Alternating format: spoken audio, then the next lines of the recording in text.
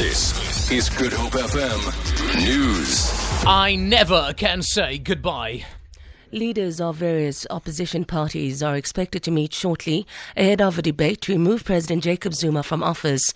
The ANC caucus will also meet. The political parties' meeting comes 3 hours ahead of the debate. The DA brought the motion for the debate following a landmark constitutional court ruling that found President Zuma failed to protect the constitution because he did not comply with the public protector's recommendations in her Nkandla report. Mercedes Besent reports. ANC Secretary General Gwede Mantashe is expected to hold a crucial meeting with the entire ANC caucus in Parliament. Leaders of opposition parties will also meet to come up with their plans ahead of the debate. SABC News has learned that the IFP will not support the DA's motion because it will be a fruitless exercise as the ANC has the numbers to block the motion with their majority vote. But IFP Chief Whip Naren Singh would not confirm the party's position, saying their caucus still has to decide on whether to support the motion or not. Mercedes Besent, SABC News, Parliament. Members of the public have come out in support of the family of 16-year-old Francisca Blochliger at the Wynberg Magistrates Court, where 4 men accused of the teenager's murder are expected to apply for bail.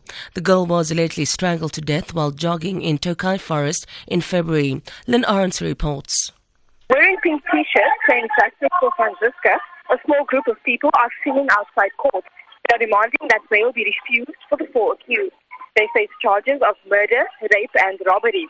During the accused's previous court appearance, community members also came out in their numbers to show their support for the family. The Blochliger family left for Switzerland after the accused's last court appearance. The accused are being held at Paulsmoor Prison. Dan Arendse, SABC News, Wynberg.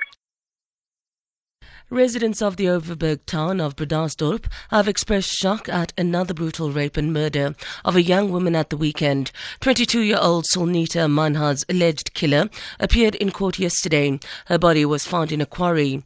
Bredasdorp Police Station Commander Marie Lowe says Manhad's injuries are similar to those of 17-year-old Anine Boyson, who was raped and murdered in the town in 2013. An autopsy was done yesterday and it was confirmed that she was also brutally raped. A 19-year-old suspect appeared in court yesterday and the case was postponed until the 11th of April 2016. Bill Cosby has won the right to delay providing evidence in a lawsuit in Massachusetts in which he is accused of defaming women with public assertions that they fabricated sexual misconduct allegations against him. In his ruling, the federal judge hearing the case cited a risk that Cosby might be forced to disclose facts prosecutors would use in a separate criminal case against him in Pennsylvania. Cosby was charged last year in Pennsylvania with sexually assaulting former basketball coach Andrea Constant in 2004. He has also been sued in civil courts in the U.S. by at least 9 women, including 7 in the case in Massachusetts. For Good Hope FM News, I'm Sandra Rosenberg.